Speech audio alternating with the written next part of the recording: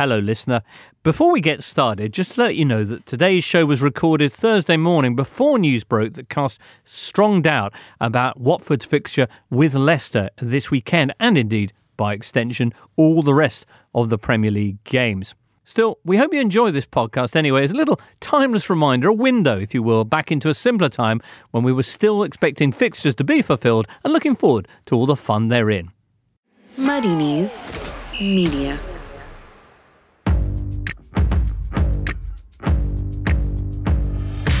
Totally Football Show, in suspense over games being suspended.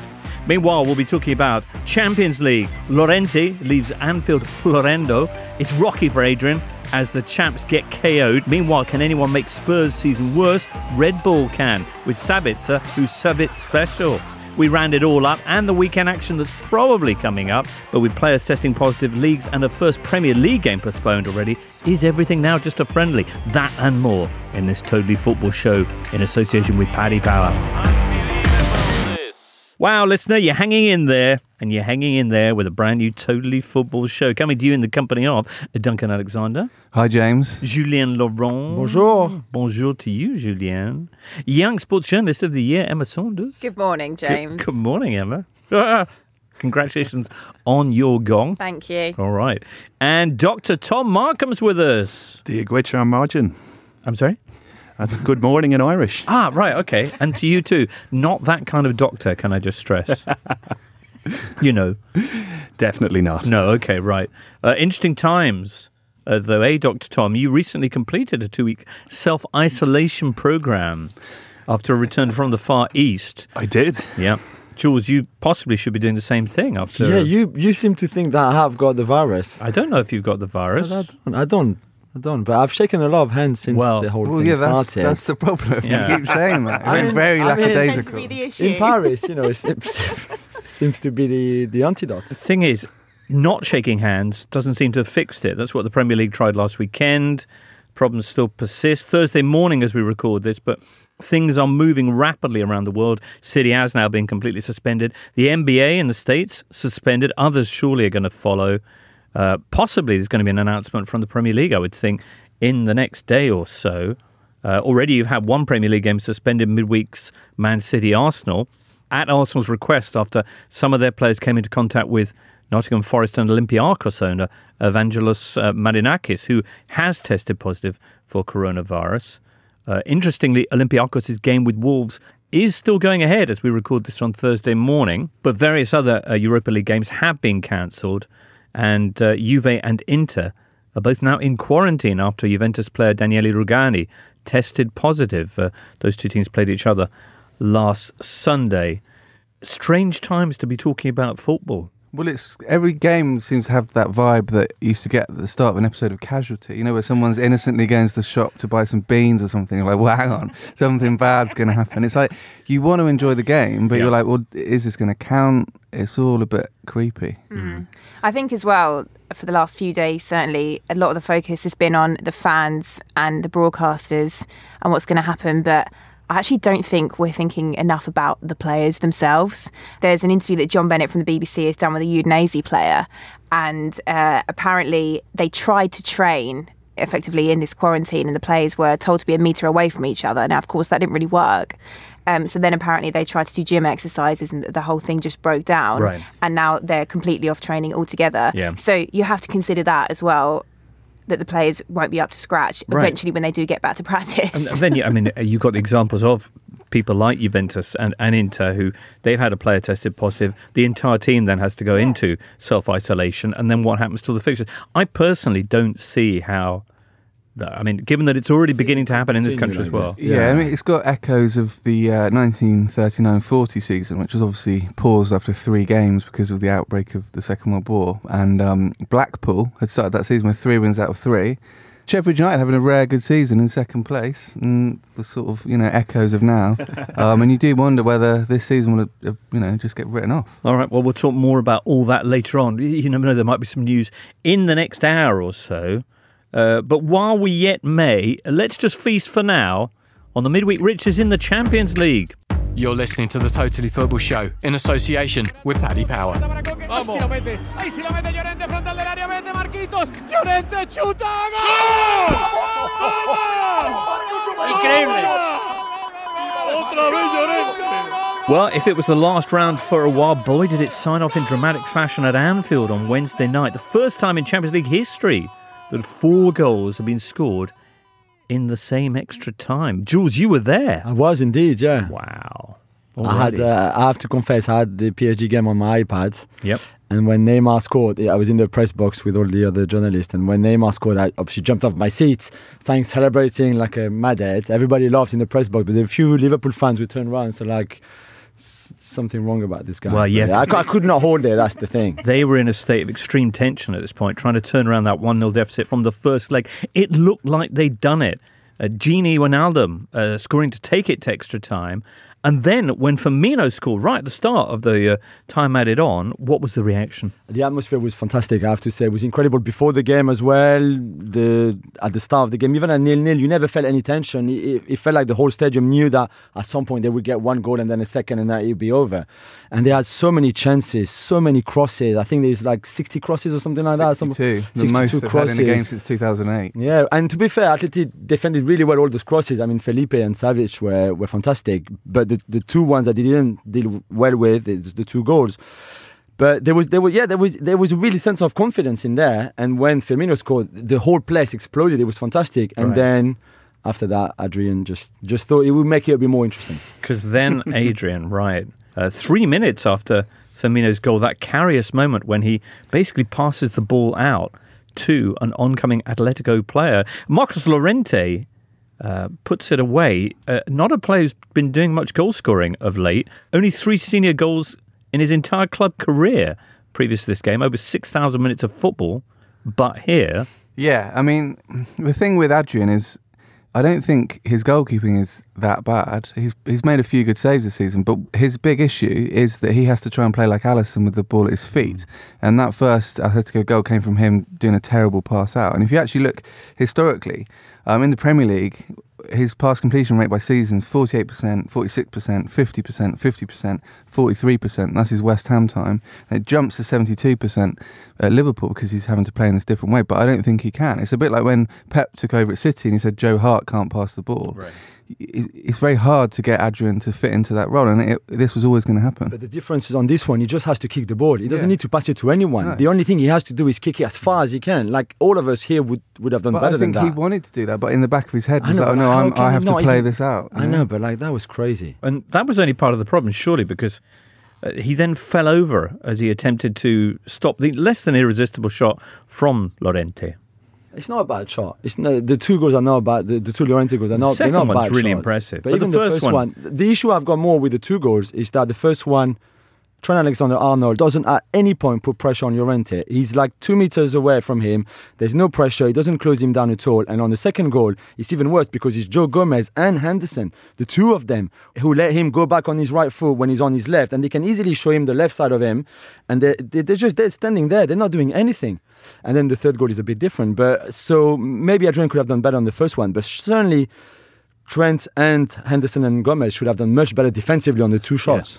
Yeah, I agree with that. That, it's easy to pin it all on the goalkeeper, but ultimately they had enough chances to put this game away. Right, Atletico are renowned for shutting up shop and not necessarily scoring a lot of goals. So to do what they did under the circumstances was pretty incredible. Also, what they did once they had let in the 2 goals in the first half of extra time was then stick everyone up front, which never works. Van Dijk up there, and they'd played so well up to that point. The 90 minutes was an exceptional performance from Liverpool. Oxlade-Chamberlain had probably his best performance for Liverpool. They had 3.5 XG versus just over 1 for Atletico in the game. So, in a normal inverted commas match, they could have won that 4-0, 4-1. It's not a bad performance. It's just they got extra time very wrong. What about Simeone and his Atletico Madrid? Michael Owen tweeting, "Please spare me all this inevitable Simeone masterclass nonsense. There's nothing genius about putting 11 top-class footballers behind the ball. Liverpool absolutely pumped them." That's not true, right? Former Stoke City man Michael Owen. But this is not true. But it's true. It's not true. There's an art in defending. And I watched him. He was a spectacle by himself. I mean, there was an area for the coaches, in front of the bench. I mean, I don't know why they put one for him, because he was never in the area. He was always almost on the pitch, shouting, and even when they were 3-2 up, even when they were 2-2. And I just think it takes a lot of hard work to be able to defend so well. I know they were all behind the ball, and I know they headed the ball a lot and they cleared it a lot, and etc. But I just don't think that it's that easy to do. Yeah, and Klopp was a little bit reminiscent of Michael Owen as well after the game, saying, with the players they've got, they shouldn't be playing football like that, but it was effective. Look who's out of the Champions League and who's progressing to the next round. You can't argue with that. But exactly, does that mean Liverpool aren't going to count their 2005 Champions League win because that was a particularly defensive team under Benitez? Exactly. And it wasn't a surprise. I think we all knew that's how they were going to go and set up. So to come out with these disparaging comments, and particularly Owen said something else about that's the best team that Atletico Madrid have ever faced, and you're sort of look, what does that say about the Real Madrid and Barcelona teams over the years that they've played against that are some of the best that we've ever seen? Atletico Madrid have only ever been knocked out of the knockout stages of the Champions League by a team featuring Cristiano Ronaldo, funnily enough. How about Jan Oblak, meantime? Very good. Like an elongated Lionel Messi, I think he looks like. But he had a tremendous performance. He does. Look at his face. Looks like a kind of stretched Messi. But Messi's already stretched anyway, but even more so. Yeah. But he was brilliant. I mean, everyone knows he's, pound for pound the best goalkeeper in terms of shot stopping in the world, and he just showed that again. I mean, if you swap the keepers round, even if, to be honest, even if Liverpool had Mignolet in goal last night, I think they'd have probably got through. There is a question, somebody was asking this on Twitter, why teams will assemble vast quantities of top-class forwards in case one of them gets injured, but will make do with one decent keeper and somebody else who can stand in. Why is that? Is it because they can't attract people to be backups or what? Yeah, because most second-choice goalkeepers don't get much play. Yeah, would never play. I mean, probably Sergio Romero is the best backup keeper, definitely in the Premier League. Some of the older, more experienced keepers, you look at Willy Caballero and these sort of people that slot in, that are prepared to do it and maybe play in the cup. But if you're an ambitious footballer, why would you want to be sitting on the bench? But if you're an ambitious football club like Liverpool, who've been caught out twice in this fashion in Europe, with Karius and now with Adrian, or for example, Man City equally have this incredibly kind of professional organico, as they say on the continent, but have the same problems with their reserve keeper. Yeah, I mean, Bravo. Yeah, it's an interesting one. I think there's also the psychology between keepers are so different, and I think if you put two very strong number ones, I think that could be to the detriment of your team. And we saw that at PSG when Buffon arrived and Areola, who was not very good, but he was still the number one, and then that messed it all up. And I think even when Bravo and Ter Stegen were together at Barcelona, and one was only playing in Europe, the other one was only playing in the league, that was not very healthy either. And I think the hierarchy is always better for goalkeepers. You've got number one, you've got number two, and often that number two is not as good as the number one, maybe for that reason. Yeah, I mean, even Liverpool, you look back when they had Grobbelaar and David James, when they signed David James, that was a bit of a clash because both wanted to be the number one. You kind of do have to have a sort of semi-submissive number two. All right. Well, one other point then about this, unless people want to throw other angles in on this result, Diego Simeone quite magnanimously saying afterwards that the result was unjust because Atletico had 30 minutes of extra time with away goals counting double. Liverpool didn't have that. That's not fair. Should the away goal rule not apply in extra time? Yes. Only in extra time, though. I would keep it for the 90 minutes of the two legs, but not in extra time. I would scrap it, yeah. Right. Is there a competition that actually has that rule at the moment? In the League Cup, no? I think the League Cup's the reverse, isn't it? Where away goals don't count until the end of extra time. So if you've lost on away goals at 90 minutes, it will still go to extra time. Yeah. But yeah, I agree. Neymar, attention côté droit avec Paredes. C'est Bernat, je crois qu'il la touche, non? Paris Saint-Germain making it to the quarterfinals for the first time in 4 years. A little round of applause, Ray.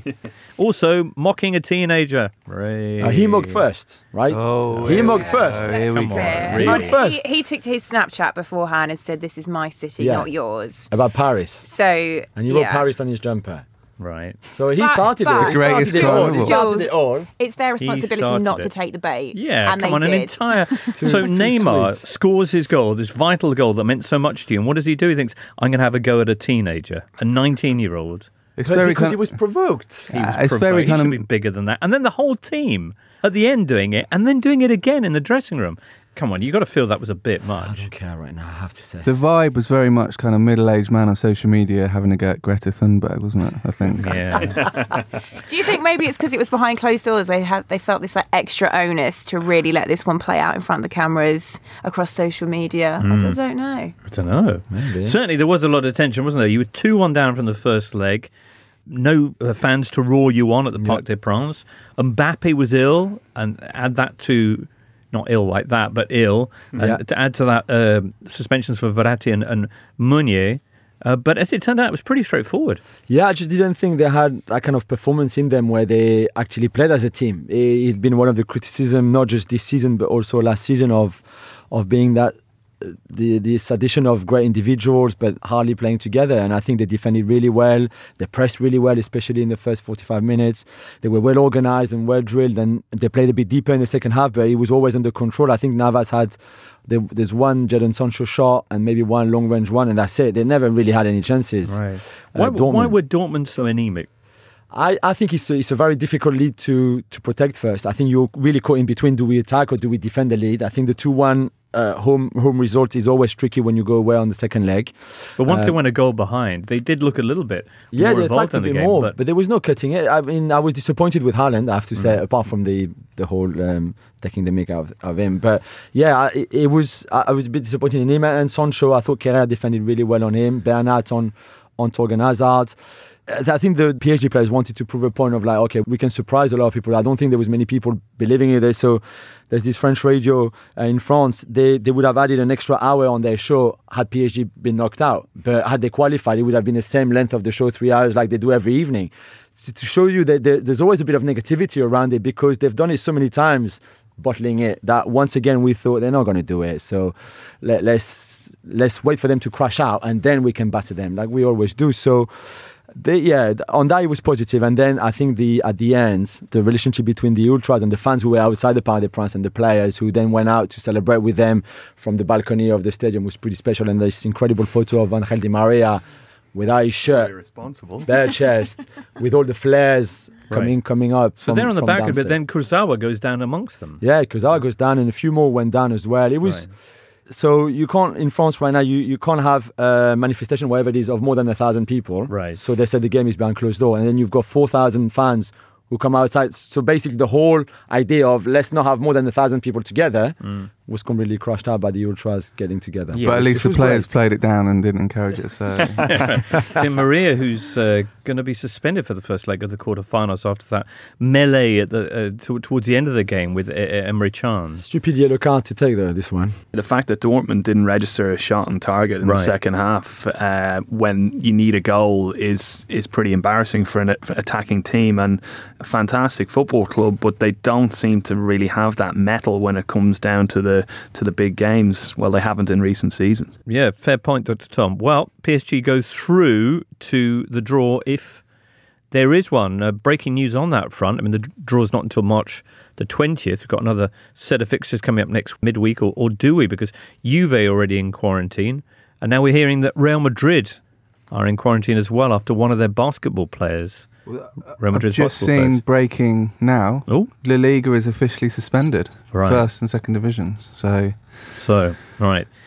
Does feel let's that do some previews quick. Yep, good idea, Duncan. Right, well, we'll talk about Tuesday's action for what it's worth after this. Player returns department. Oh, hello, yeah. I'm trying to return a striker, please, a Brazilian. I want my money back, basically. Oh, what seems to be the problem with him? The problem? He's £40 million worth of rubbish. That's the problem. He was supposed to help us achieve our goals, but, well, I don't think he knows what a goal is, to be fair. This fella's had more haircuts than goals. Sorry. Says here you've committed to a 5.5-year deal. This Geordie manager can't get his money back, but you can with Paddy Power's money back specials. Paddy Power. T's and C's apply. 18+BGambleAware.org. On Spotify, smart speaker and podcast platforms everywhere, this is the Totally Football Show from Muddy Knees Media. Tuesday, Champions League debutants Atalanta booked their place in the quarterfinals. A 4-3 win at the Mestalla. 8-4 on aggregate over Valencia. Quick reminder, Valencia had topped Chelsea and Ajax's group, while Atalanta had 0 points halfway through their group stage. Remarkable game. Did anybody watch this? Yeah, I watched it, James. I'm a massive Atalanta fan, I have to say. They're fantastic to watch, and it's no surprise that you've got that scoreline over 2 legs, because that's what you get. And I think it was pretty irresponsible, actually. I don't know whether you saw the Agnelli comments during the week, but he said that teams like Atalanta shouldn't feature in the likes of the Champions League after one good season, yet they're heading for Champions League qualification again. So I think football needs clubs like that. Ilic, amazing performance, 4 goals away, and really, really impressive. Right. No player had ever scored 4 goals in a single Champions League game away from home.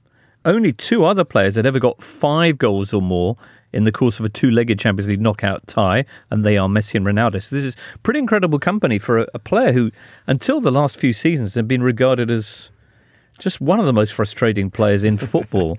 I think it was the oldest hat-trick as well in the Champions League away. Taking 32. That from Ibrahimovic. He's 32.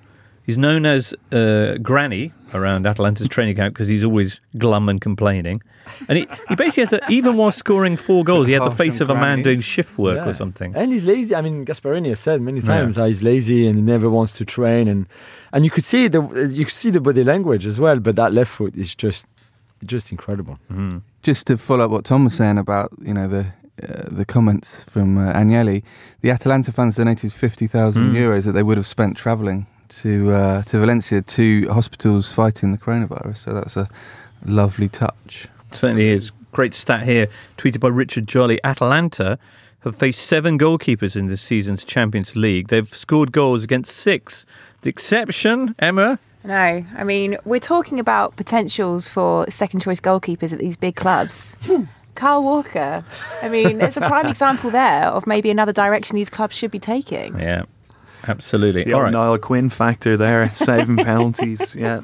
Magnificent stuff. Also on Tuesday, over in Germany, last year's other finalists also went out with a whimper in Leipzig, losing 3-0 on the night. Spurs 4-0 on aggregate. Julian Nagelsmann, 32 years of age, the youngest manager ever to win a Champions League knockout tie. And this was pretty straightforward for an RB Leipzig side, already 1-0 up from the first leg. Spurs didn't help themselves, though, did they? Lloris and Aurier on the 2 first goals. I mean, there was one team with a lot of ideas and a lot of structure, using the width of the pitch, using triangles and movement and everything. And there was another team that had nothing. Literally, Spurs it was a game where they had nothing at all. And the biggest RB threat was once again Serge Aurier. Yeah. What did you make of Hugo Lloris's performance? So I don't think he's 100%. I think he had that pain, that groin injury that kept him out of the Norwich game in the FA Cup, and then he wanted to come back at Burnley, and he felt certainly that he could play that game at Burnley. He made a mistake in that game that cost a goal, and then his right-hand side has always been his weaker side. That's the side he conceded the goal in the Euro 2016 final, for example, against Portugal. The first goal, the first Sabitzer goal comes that side, where he's very slow to react. I don't know, it's because he's not fully fit, maybe he could not do more. The second goal comes also on his right-hand side. So, I don't know, he's 34, it's a bit of a worry, I think, because he came back from a long injury, that elbow injury, the surgery. I think he played a lot then between the end of January and that Norwich game, maybe too much. And maybe now he's struggling a bit, but it's just not that goal. You can't concede that goal so early in a game like this after losing the first leg. I mean, Mourinho's now gone 6 games without a win, which is his longest ever winless run as a manager. Also in the Champions League, Nagelsmann was 26 years of age, and RB Leipzig were in the 3rd division the last time he won a Champions League knockout game. Duncan, you were tweeting a lot of opprobrium for Mourinho after this, but you were tweeting during the game, in many ways Leipzig's second goal hasn't changed Tottenham's task. They still need to rebuild their entire defence and midfield. So not entirely Mou's fault, or do you think... Well, I think everyone would accept that Tottenham are in a very tricky position because they went that 2 or 3 transfer windows bringing no one in. That's not Mourinho's fault, but is he the man to fix it? It's a bit like we were talking earlier in the season about Solskjaer.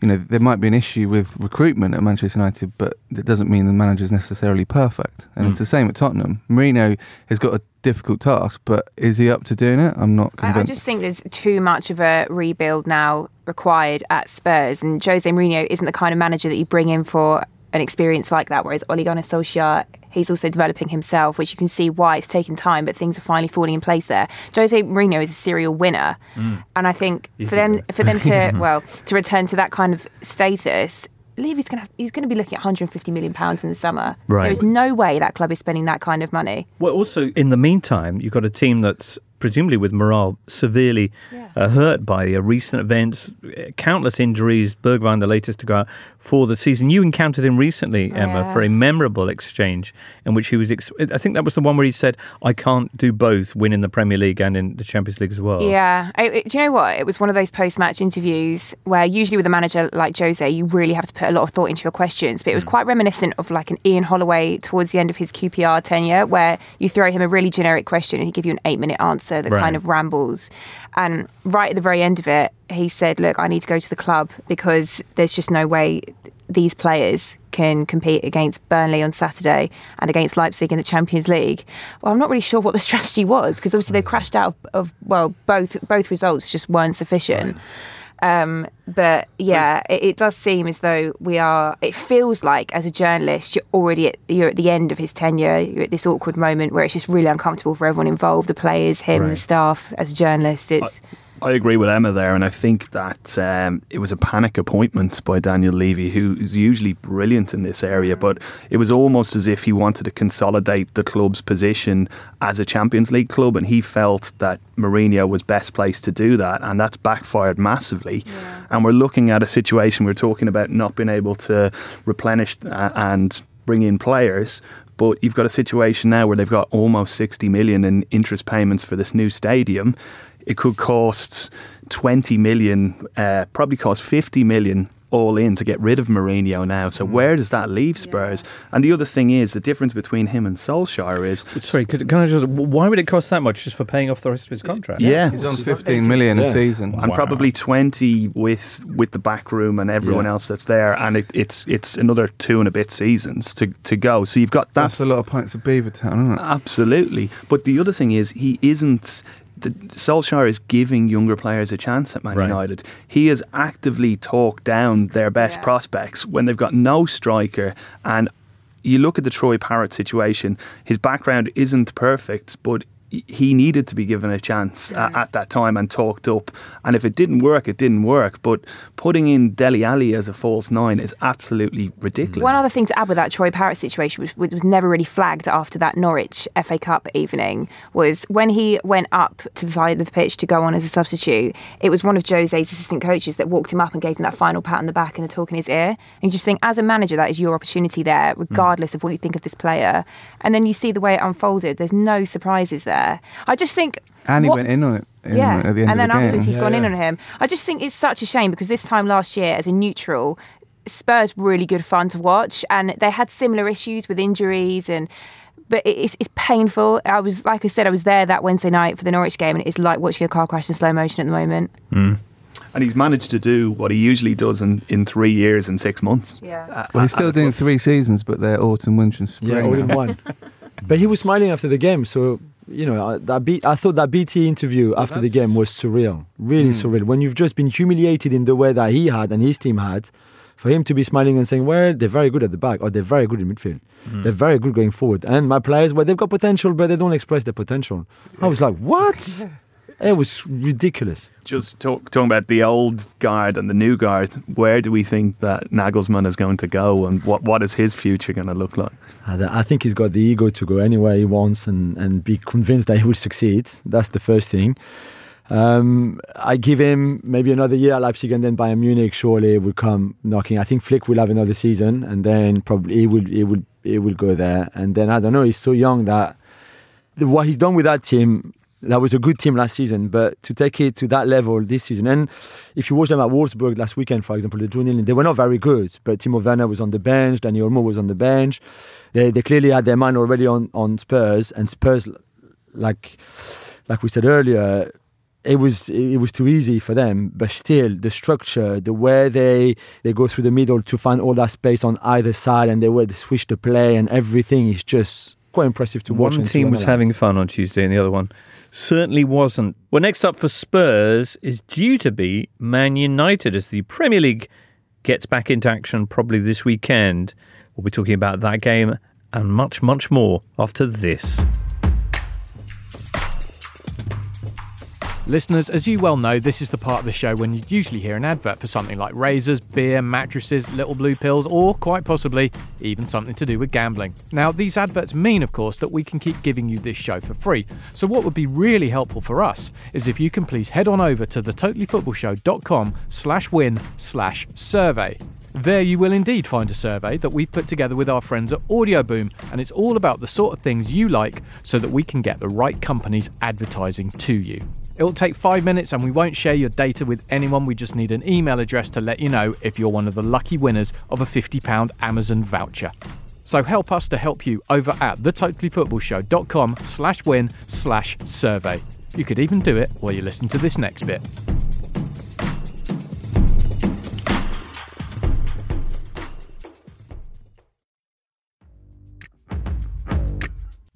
On Spotify, smart speaker and podcast platforms everywhere, this is the Totally Football Show from Muddy Knees Media.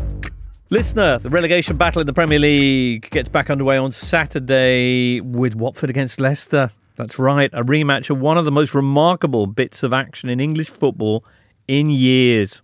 It's 2013.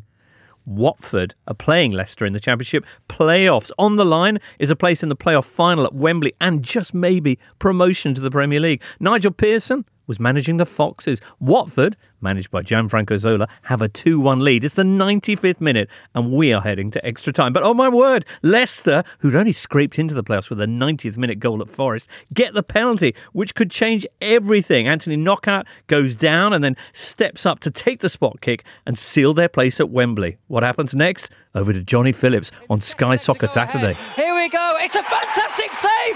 Oh, it's a brilliant save from Almunia. A double save. The initial penalty from Knockout was saved. He got the rebound and it looked as if the rebound had gone in, but he saved that as well. And now Watford are on the counter-attack. They're bursting forward. They've got a chance. They've crossed it into the box. Oh, I don't believe this. There's a chance for a Watford. Oh, they've scored. I do not believe what I've just seen. Troy Deeney has scored a penalty. He scored.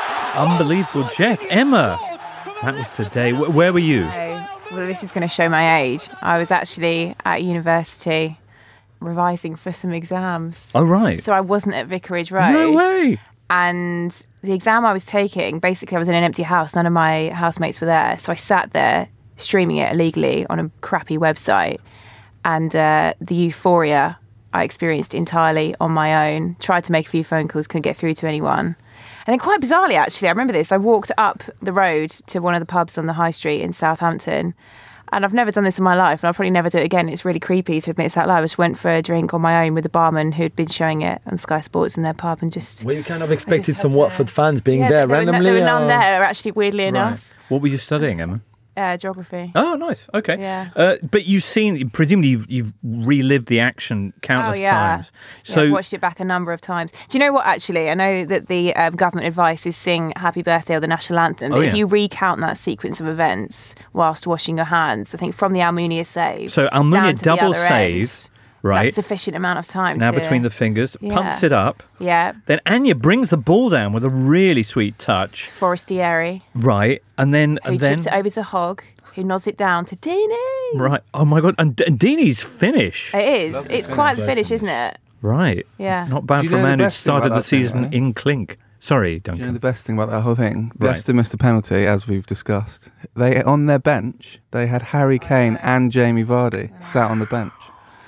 They had Harry Kane and Jamie Vardy. Stat. So Nigel Pearson, in his time at Leicester, signed the future title winners in Vardy, Wes Morgan, Danny Drinkwater, Robert Huth and Riyad Mahrez for a combined $7 million. Wow.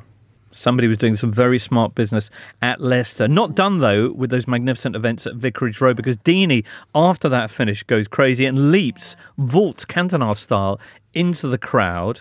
Gianfranco Zola tries a slightly more... Well, it begins in a more dignified fashion as he kind of scurries along the side of the pitch, and then he goes flying over. Yeah. Iconic scenes, presumably, for Hornets. It was absolutely iconic. And then the playoff final itself just could not have been more the opposite, settled by a Kevin Phillips penalty in the 70th minute of the game. All right, well, you're going to face each other again. We are. Watford and Leicester, 12:30, probably, on Saturday. This time, of course, Watford battling to stay in the Premier League. Pearson is now on your bench. Yeah. Sadly for you, Gianfranco Zola's not on the opposite one. No. But with Pearson, you just could not get a less sentimental guy. I mean, people are going to frame this as the Nigel Pearson derby, but that journalist that has to pose that question to him in this week's presser, they're probably going to be quite glad that coronavirus cancels it, because he will...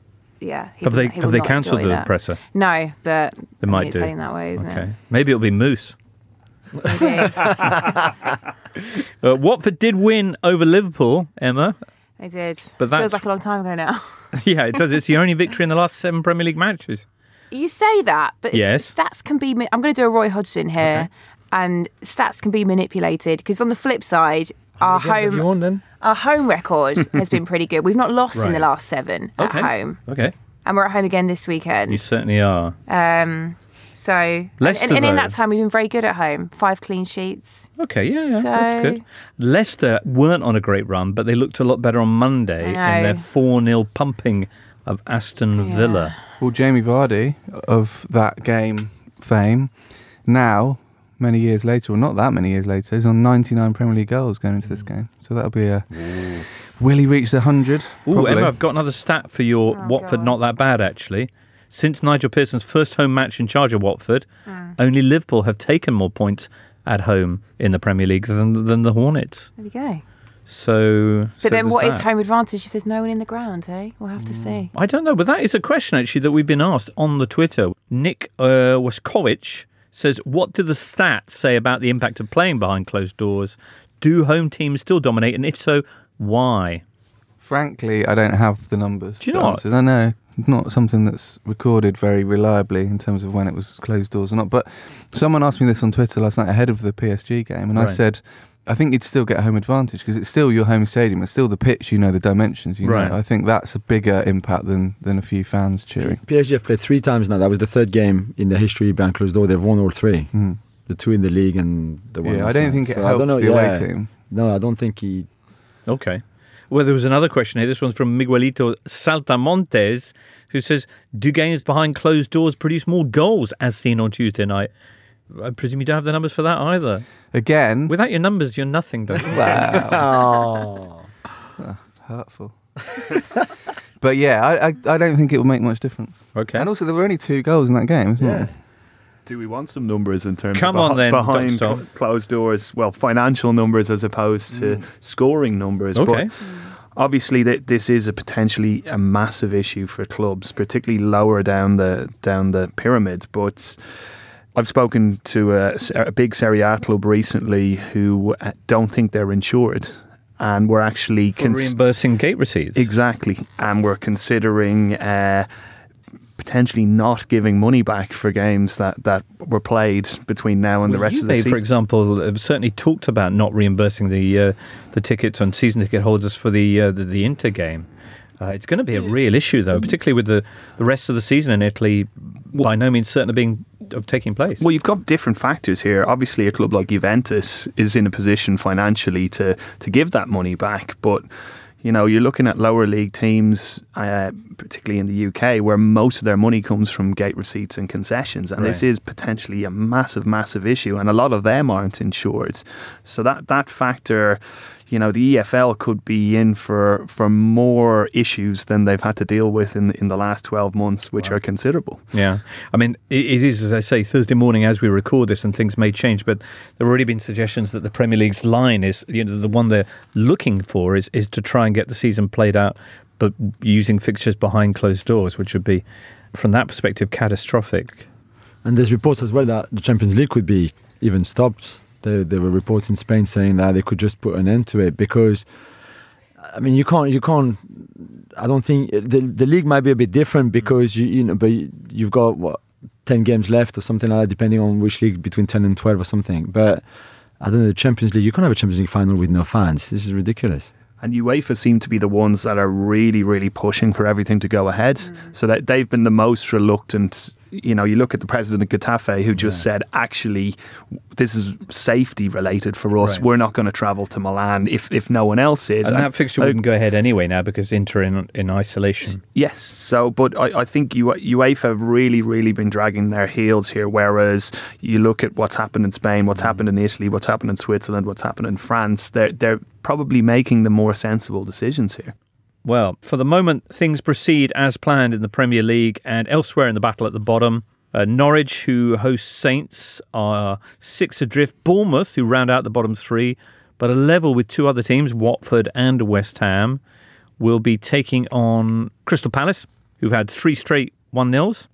And 2 points above them are Brighton, who should be hosting Arsenal 3 o'clock on Saturday. Given that Arsenal have some players, they haven't named them, in isolation after contact with the Nottingham Forest owner. I'm not sure. This seems to be one of the most at-risk fixtures. Brighton have only won one of their last 14 Premier League matches. Prior to that run, the last team they beat, though, was the Gunners. And also, did you know that Brighton manager Graham Potter has won his last 2 games against Arsenal in all competitions? Because previous to this... Östersund, that's right, Julien. Wow. Big game, that. But a little bit of an asterisk on that one in my fixture list. Any of the other relegation games you want to talk about? Norwich, Southampton, Bournemouth, Palace? I think Bournemouth Palace is a big game. A lot of talk this week about Ramsdale being linked with some bigger clubs in the summer. But he's made more saves parried into danger this season than any other goalkeeper. So obviously when you parry the ball, you can push it safe or into danger. Right. And he's done the most there. So I think that's something he can improve on.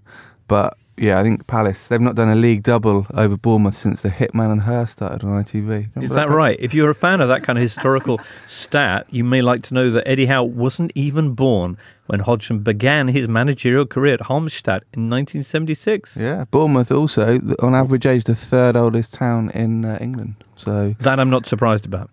Bournemouth, who are in the bottom 3 as it stands, still have to play 5 of the current top 8 in their remaining 9 games, assuming if they get played in. All that kind of stuff. All right, well, what about the battle for Champions League places? We'll touch on that next. On Spotify, smart speaker and podcast platforms everywhere, this is the Totally Football Show from Muddy Knees Media. Elsewhere in the Premier League this weekend, well, Liverpool can win the title, and not a moment too soon. Monday at Everton. We'll talk about that fixture a little bit later on. Sunday afternoon at the Tottenham Hotspur Stadium, meantime, Spurs taking on Man United. The big game in the race for Champions League positions. 4 points between the two clubs at the moment. Mourinho wishing the season was over, and the good news, it could be this Sunday. 6 games without a win in all competitions for Mourinho. Do you see that run ending here? No, I'm sorry. I've looked at this. I'm trying to find a way to make a case for Tottenham, but I can just see more of the same, really. I think the thing is as well about this United side that are on their run, defensively, they're just starting to prove that they're pretty difficult to break down. I think within those 10 games that they are unbeaten, they've had 8 clean sheets. And there's a really nice interview with Aaron Wan-Bissaka I was reading where he was saying a lot of it's just down to communication.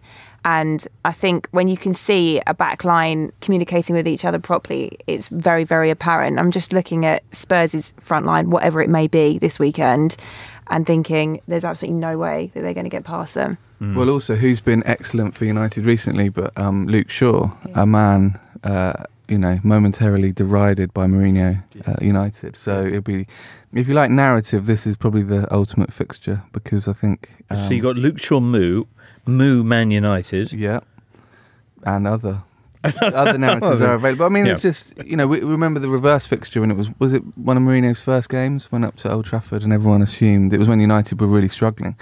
And it was, to be fair, a really good performance by United. And they've kind of, since then, they've kicked on.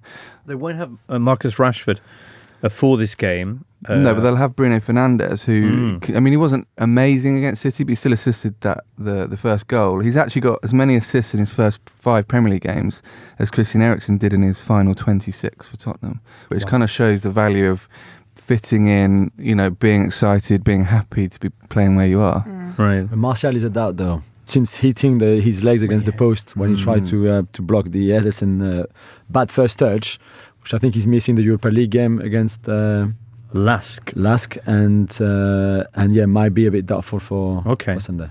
Yeah, due to play Lask in Linz on Thursday night, Man United, coming off that mighty win over Man City, for which, to be fair, they probably didn't receive enough love in our Totally Football show on Monday. They look deadly when they have the chance to hit on the break against a team like Man City. Is there going to be much of that kind of thing here? And is it true that Paul Pogba is almost fit? Yeah. Although I was told that he would train this week, and he hasn't. Well, at least not with the team. He's trained on his own. But yeah, we're getting closer to a return, a long-anticipated return, and him and Bruno Fernandes playing together, which is very good news, I think. But I thought they looked very good against City. I think City made it easy for them, because I think Pep messed up his tactics completely, and I don't think that his players were ready for the kind of fight and were not aggressive enough anyway for that kind of game. And I think Luke Shaw said we won it because we wanted it more than them, and I think that was spot on. Elsewhere in the race for fourth or probably fifth, Chelsea, who are only 3 ahead of a pack of 5 teams led by Man United, Wolves, Sheffield United, Spurs, Arsenal in there too, will be at Aston Villa, who got done Monday night. Wolves, fingers crossed for them and their trip to Perez, go to West Ham, who are just goal difference above the bottom 3. Sheffield United visit Newcastle. Duncan. Yeah, I was just going to point out that Pepe Reina's having an inconsistent spell at Villa. He's actually been outside of his penalty area for 15% of the goals he's let in as Villa goalkeeper, which for me, I'm a classicist when it comes to goalkeeping, and you should probably be inside your box. But so even if you're not a classicist, I think it's pretty obvious. Really? Yeah. Mondays at the King Power was a particularly charged. Yeah, affair. And then obviously the one at Southampton when he was up for the corner and then it broke. Oh right, okay. So he's getting the miles in, but maybe not getting the saves in. Right. The one against Leicester, he was like on his head. You could see, I've got this. Oh. No. It's like when you run so bad. It's like when you run for a tube and you see the door shutting and you're like, I'm going to carry on because I'm already moving. So, you know there's no point. But feels good. Right. Villa have lost 9 of their last 10 meetings with Chelsea, and have also conceded the most goals in the Premier League this season. Chelsea, who seemed to rediscover their verve last weekend. West Ham Wolves, by the way, Nuno's won all 3 of his Premier League meetings with West Ham without conceding a single goal. West Ham didn't score a goal against fill-in name of team here, but should have done, deserved more. I mean, that's kind of been their story of late, isn't it? Well, especially, the Arsenal game and the Liverpool game, because before that they were pretty bad. They had that really bad spell of results, run of results. But against Arsenal, I still cannot believe they didn't score a goal in that game. I mean, the Antonio header when Leno saves it, but it's more Antonio who misses it than Leno really. Leno has his hand in the air and Antonio just aims at the end. At the hand, that's all he did, really. And it's pretty remarkable. Yeah, Antonio's got one of the biggest gaps between goals and XG this season. He's underperforming a lot. So the question is he going to come good because, he's getting into good positions, or is he just having a bad season? So. Meanwhile, the trip to Olympiacos, not the only health issue that Wolves are facing, because Adama Traore apparently needs surgery on his shoulder, which has been dislocated 3 times this season.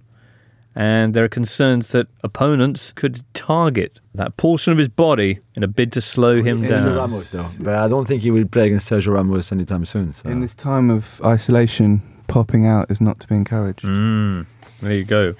There are things our doctor is doing to avoid the final situation, but not looking good for Adama Traore. Newcastle up against Sheffield United. Newcastle actually were 2-0 winners at Bramall Lane. In a match that saw John Joe Shelby walk in a second after the entire Blades defence basically stopped because a flag was up. Do you remember? However, their prospects hampered by the fact that Martin Dubravka, who's made more saves than any Premier League goalkeeper this season, is out with a knee injury. Under the radar, he's been one of the best performers in the Premier League this season. That is a massive loss, I think, for Newcastle. And I think they've possibly got enough points to steer clear, but I think that's a big loss, and Sheffield United are probably the worst team to face. They've only lost away from home against City and Liverpool. So. Right. Newcastle with an 8-point margin over the bottom 3. Dr. Tom. Huge game for Sheffield United, I'd say, just to stay on the coattails and obviously in the race for 5th, depending on what happens from a UEFA perspective. I was actually up at the training ground at Sheffield United a few weeks ago, and yeah, really, really like very friendly camp, and yeah, just fantastic buzz around the place. But I think they genuinely thought that their objective was just to stay in the league, so everything's a bonus on top of all of this. But brilliant. Can I just ask, what were you doing up at Sheffield United's training camp? Well, Can you see, like their head of football administration was in my class in uni. Ah, nice. Okay. Yeah. Because they've recently had another verdict on their kind of the wrangling going on over ownership of the club. Has that gone in a satisfactory fashion for the club, in your opinion? If I was Kevin McCabe, I'd be quite disheartened by what happened. So my rudimentary understanding of this is, say he was co-owner of the club with the Saudi gentleman. Yeah. And he tried to use a mechanism to essentially do a takeover, quite a hostile takeover of Saudi gentleman's portion, and Saudi gentleman then used the same mechanism back on him. In the High Court, correct. And then the appeal was thrown out. So he managed to get 50% of a Premier League club for 5 million quid. Right, which sounds really unfair on Kevin McCabe, but that's what Kevin McCabe was trying to do to him? So the agreement was put in place when they were in League One. So it very, very different. Effectively, at that level, all they needed was liquidity and extra money pumped into the club. So circumstances changed, but yeah, it's a bitter pill to swallow for Kevin McCabe, right, considering how close he has been to the club for years. Yeah, absolutely. And generally speaking, you would feel more comfortable with the club being in the hands of somebody who's followed them and is perhaps more local. But what's your take on the current ownership then? I prefer not to comment on that. Okay, let's ask you a question instead about Newcastle, because it's that time of year when we should be having a chat about potential bids for the Magpies. Yeah, well, I think Newcastle is obviously still for sale. It's not as appealing as it was in the days when Rafa was there and they hadn't spent as much money, even though I think Steve Bruce has done an excellent job. Again, it was Saudis that were linked to it with the club again. I don't believe that was the case. The strategy that I was aware of in terms of what the Saudis were looking for were clubs in Europe where they could place Saudi players and coaches to develop. And obviously, traditionally, Saudi Arabia is a football nation. They've qualified for World Cups, so they were ahead. But I think the likes of Qatar have caught up with them just through spending a lot of money. We saw the other day as well that Floyd Mayweather was speaking in Newcastle and asked a question whether he'd like to take over the club. So obviously, he has the resources. That'd be my best. Imagine Floyd Mayweather and Steve Bruce knocking around together. They could maybe write a book together. Yeah. James, yeah, it's still very much for sale, but I don't think anything is imminent there. Are you surprised they haven't sold it yet? Is it because Ashley wants too much money? Is it because... No, I'm hugely surprised that it wasn't sold a few years ago. And the reason that I think it wasn't was the amount he was looking for. It's difficult to raise 300 million plus, whereas it's much easier to raise at the lower end, sort of 120 to maybe 200. You can get together much easier than getting to that threshold. But I genuinely think if the Saudis were going to come into play, and this is no offence to Newcastle, and we're going to make a statement, they have more money than anyone else, so they're going to go out and buy the biggest club that's available. So they will be looking at a Man United or a Chelsea, potentially a Chelsea, because again, I think they'd be in a position to sell, and it would be right beside where they want to spend time. Saturday at 3 o'clock, Man City take on Burnley, who lost twice at the Etihad last season. Both times 5-0 to City. They haven't won away at City in the league since Nutella was invented. Nutella was invented a long time ago. 1963, yeah. Okay, well, I guess it's when it was branded as Nutella, because my understanding... I knew this would pique your interest. Yeah. As I understand it, Nutella was essentially created by the Ferrero family as a nut-based substitute for chocolate during the Second World War and the privations that resulted therereof. It possibly wasn't branded Nutella at the time. Yeah, I think I was going on the branded launch. Branded, yeah. I'm a purist. Okay. Burnley's prospects don't look good. If they were to win that game, though, it would set up something pretty special on Monday night. Yes, the possibility of Liverpool winning their long-awaited 19th title at the home of their arch-enemies, Everton. Extraordinary. Yeah. Yeah. It'll be a good time to do it. I mean, there were some Everton fans a few weeks ago joking that prospect was so unpleasant that they would boycott the game and have no fans there. And be careful what you wish for, because that could very well be the case. Right. And on that note, the highest scoring player in Premier League history with all the letters from Isolate in his name, Leighton Baines. So something to look out for there. Yeah. You've been working on that all week. He's not playing much lately, so I'm not sure if... Well, he's been back in the team. He's been in and around the Everton first 11. Yeah. Did you see Atletico fans had an Everton flag in the away end on field on Wednesday night? Yeah. Everton beaten 4-0 last time out at Chelsea. They're winless in 18 Premier League meetings with Liverpool, 21 in all. Last time that they actually beat Liverpool in the league, October 2010. David Moyes was in charge. Roy Hodgson was your Liverpool gaffer. And Forget You, or variations thereof, by CeeLo Green, was number 1 in the pop charts. All right.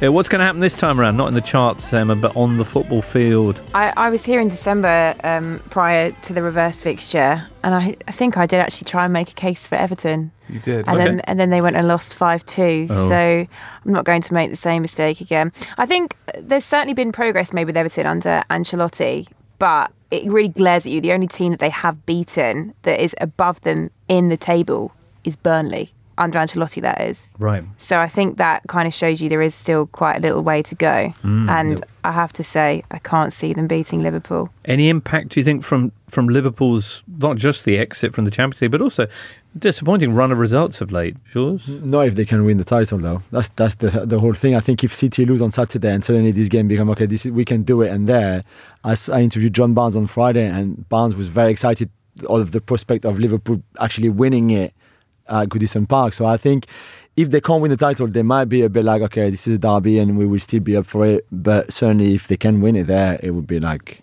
crazy for them. The other thing is as well, if Liverpool win the title this weekend and then the season is void, yes, what happens then? Well, no, surely if they win the title, they've won the title. Right, but everything else doesn't count. Yeah, that's why I'm thinking it would be a good time to get it, to hurry up and get it done while yet they can. It's a big if in terms of Burnley actually beating City, though, as well. Right. But, it would help. But that just rolls it over to the following weekend when they play Palace against Roy So Hodgson, the following weekend, there's only 4 fixtures, and the one Mm. after that is the international break, which is why it might well be this is that they try and get this round of matches done and then see what happens. Well, more thoughts from us here in a matter of moments. First of all, though, time for Paddy Power. Thank you very much, Jimbo. Hello, listeners, and hello, Lee Price from Paddy Power. Lee, it's sort of the most defining weekend of the season. We know what will happen if Man City lose to Burnley and Liverpool then win the Merseyside derby. So give us the odds then, Liverpool being crowned champions this weekend. Yeah, and what a place to win the title of Liverpool. Goodison Park on a Monday night. Wow. Although we think they'll win the league is an inevitability, the odds are quite long that it happens in this round of games. The key bit really is Burnley beating Manchester City, and that's a 14-1 shot, with City 1-7 to win that game and delay Liverpool's ascension to the throne and the rest of the country's pain. Liverpool are odds on to beat Everton at 4-6, so you put the two results they need together, that offers odds of 24-1. All right, Em's been getting very excited about Nigel Pearson reuniting with the Foxes of Vicarage Road on Sunday. Will Watford get the 3 points against Leicester? I don't think we've enjoyed watching Leicester on Monday night, would he? Brutal. Although, of course, the result was good news for him.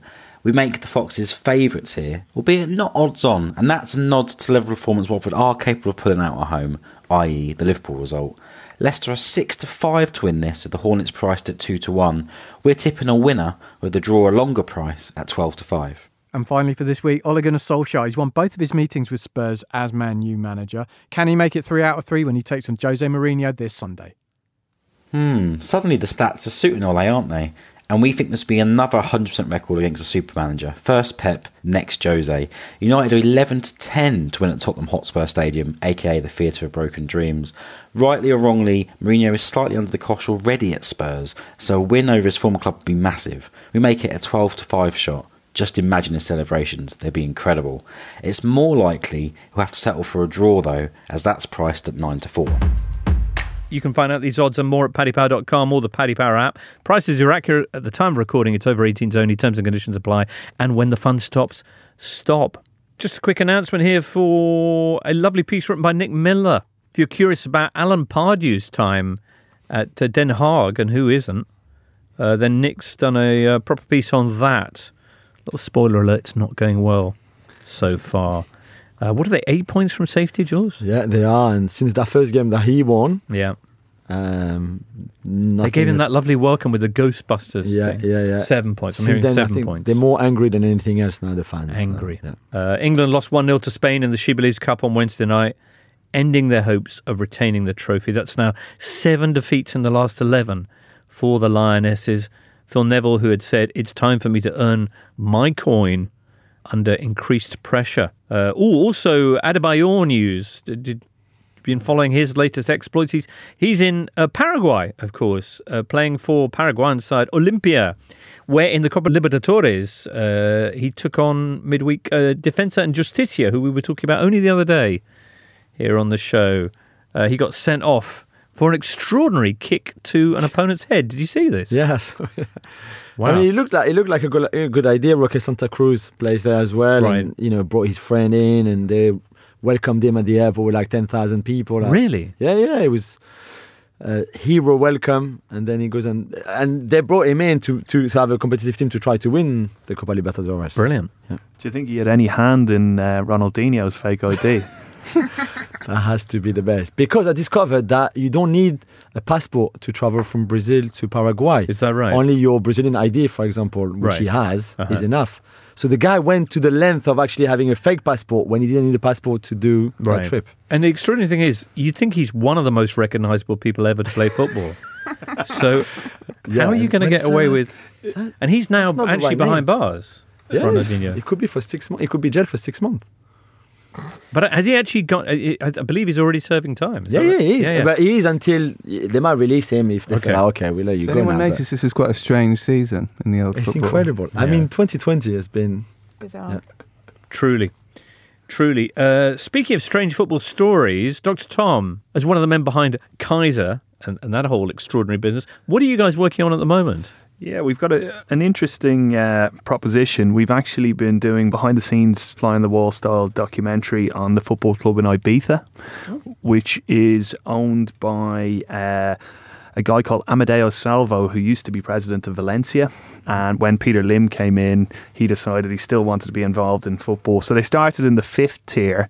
They're now in the 3rd tier. They played Barcelona in the cup, didn't they? They played Barcelona in the cup. Almost They were incredible in that game. They went 1-0 up. They obviously had a goal disallowed to make it 2-0. They hit the post, and ultimately there was heartbreak scored 2 at the end. But Barca brought on all of their big guns, and very, very good showing. But there was the Balearic derby on last week on Sunday. And the other team that many listeners mightn't be aware of, everyone knows Real Mallorca, and they're obviously back in La Liga. There's another team on the island called Atletico Baleares that's owned by a German fight promoter called Ingo Volkmann. And last season, so UD Ibiza have signed some interesting players, someone who you might know quite well, Marco Borriello, togged out there last season. I wonder why he goes there, Borriello. But they had a change of strategy. They actually agreed to sign Cassano. Did they? Last season as well. Again, with his cardiac history, probably wouldn't be a great idea to be moving to Ibiza. And they tried to coax Robbie Keane out of retirement because they needed goals at the end of last season. So both teams just missed out in promotion. That Secunda B is one of the most complex structures to get promoted up to the Secunda. But it was the derby last weekend, and Atletico Baleares are top at the moment. Ibiza were second, and Ibiza beat them 2-0. So there's 2 points in it now. So it's getting very, very exciting. But with all the news we're getting today, we don't know if that season is going to finish. It could be quite a dramatic finale or not for your film. What's been the biggest surprise of this experience so far? I think, obviously, the idea is to get Ibiza into La Liga. And it'd be a fantastic story under those circumstances, because every nutcase footballer is going to want to go there. So... And you look at Ibiza and what it stands for. Would that be the highest they've been in the pyramid? Yes. Yeah.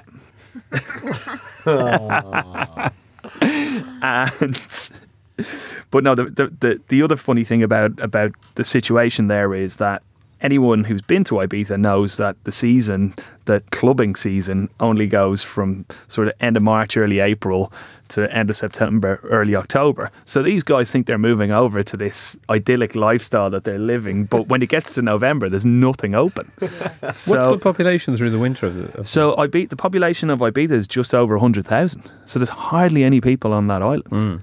What kind of crowds do they get then, Udi? They get good crowds now, so probably, success obviously breeds interest, and particularly it's peaked with, they put in extra seating around the Barca game, and they've kept that for the rest of the season, so that they're getting 5,000, that sorts of numbers.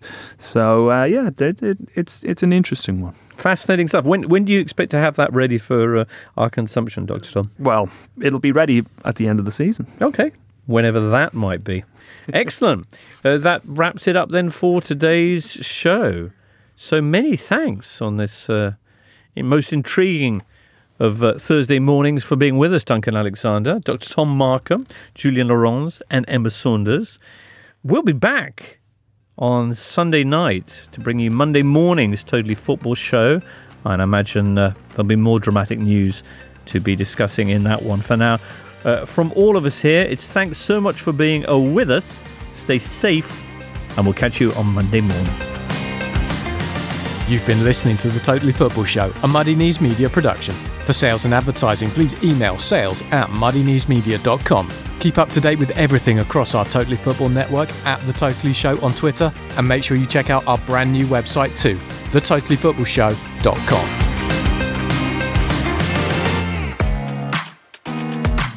Hello, I'm Emma. And I'm Jeffers. And we're the Series Linked podcast. Subscribe to our channel for all of the biggest TV interviews. And to stay on top of all the latest telly. It said Gervais sometimes fluffs his lines. Like I'd have left them in. It's a stunning place to shoot. I put something up on Instagram and then somebody would post going, "Oh, you look at you, lazy-eyed, you're ugly, aren't you?" And on the way in upcoming episodes, we speak to Imelda Staunton, David Baddiel, Carl Pilkington, and many more. Just search for Series Linked. That's Series Linked.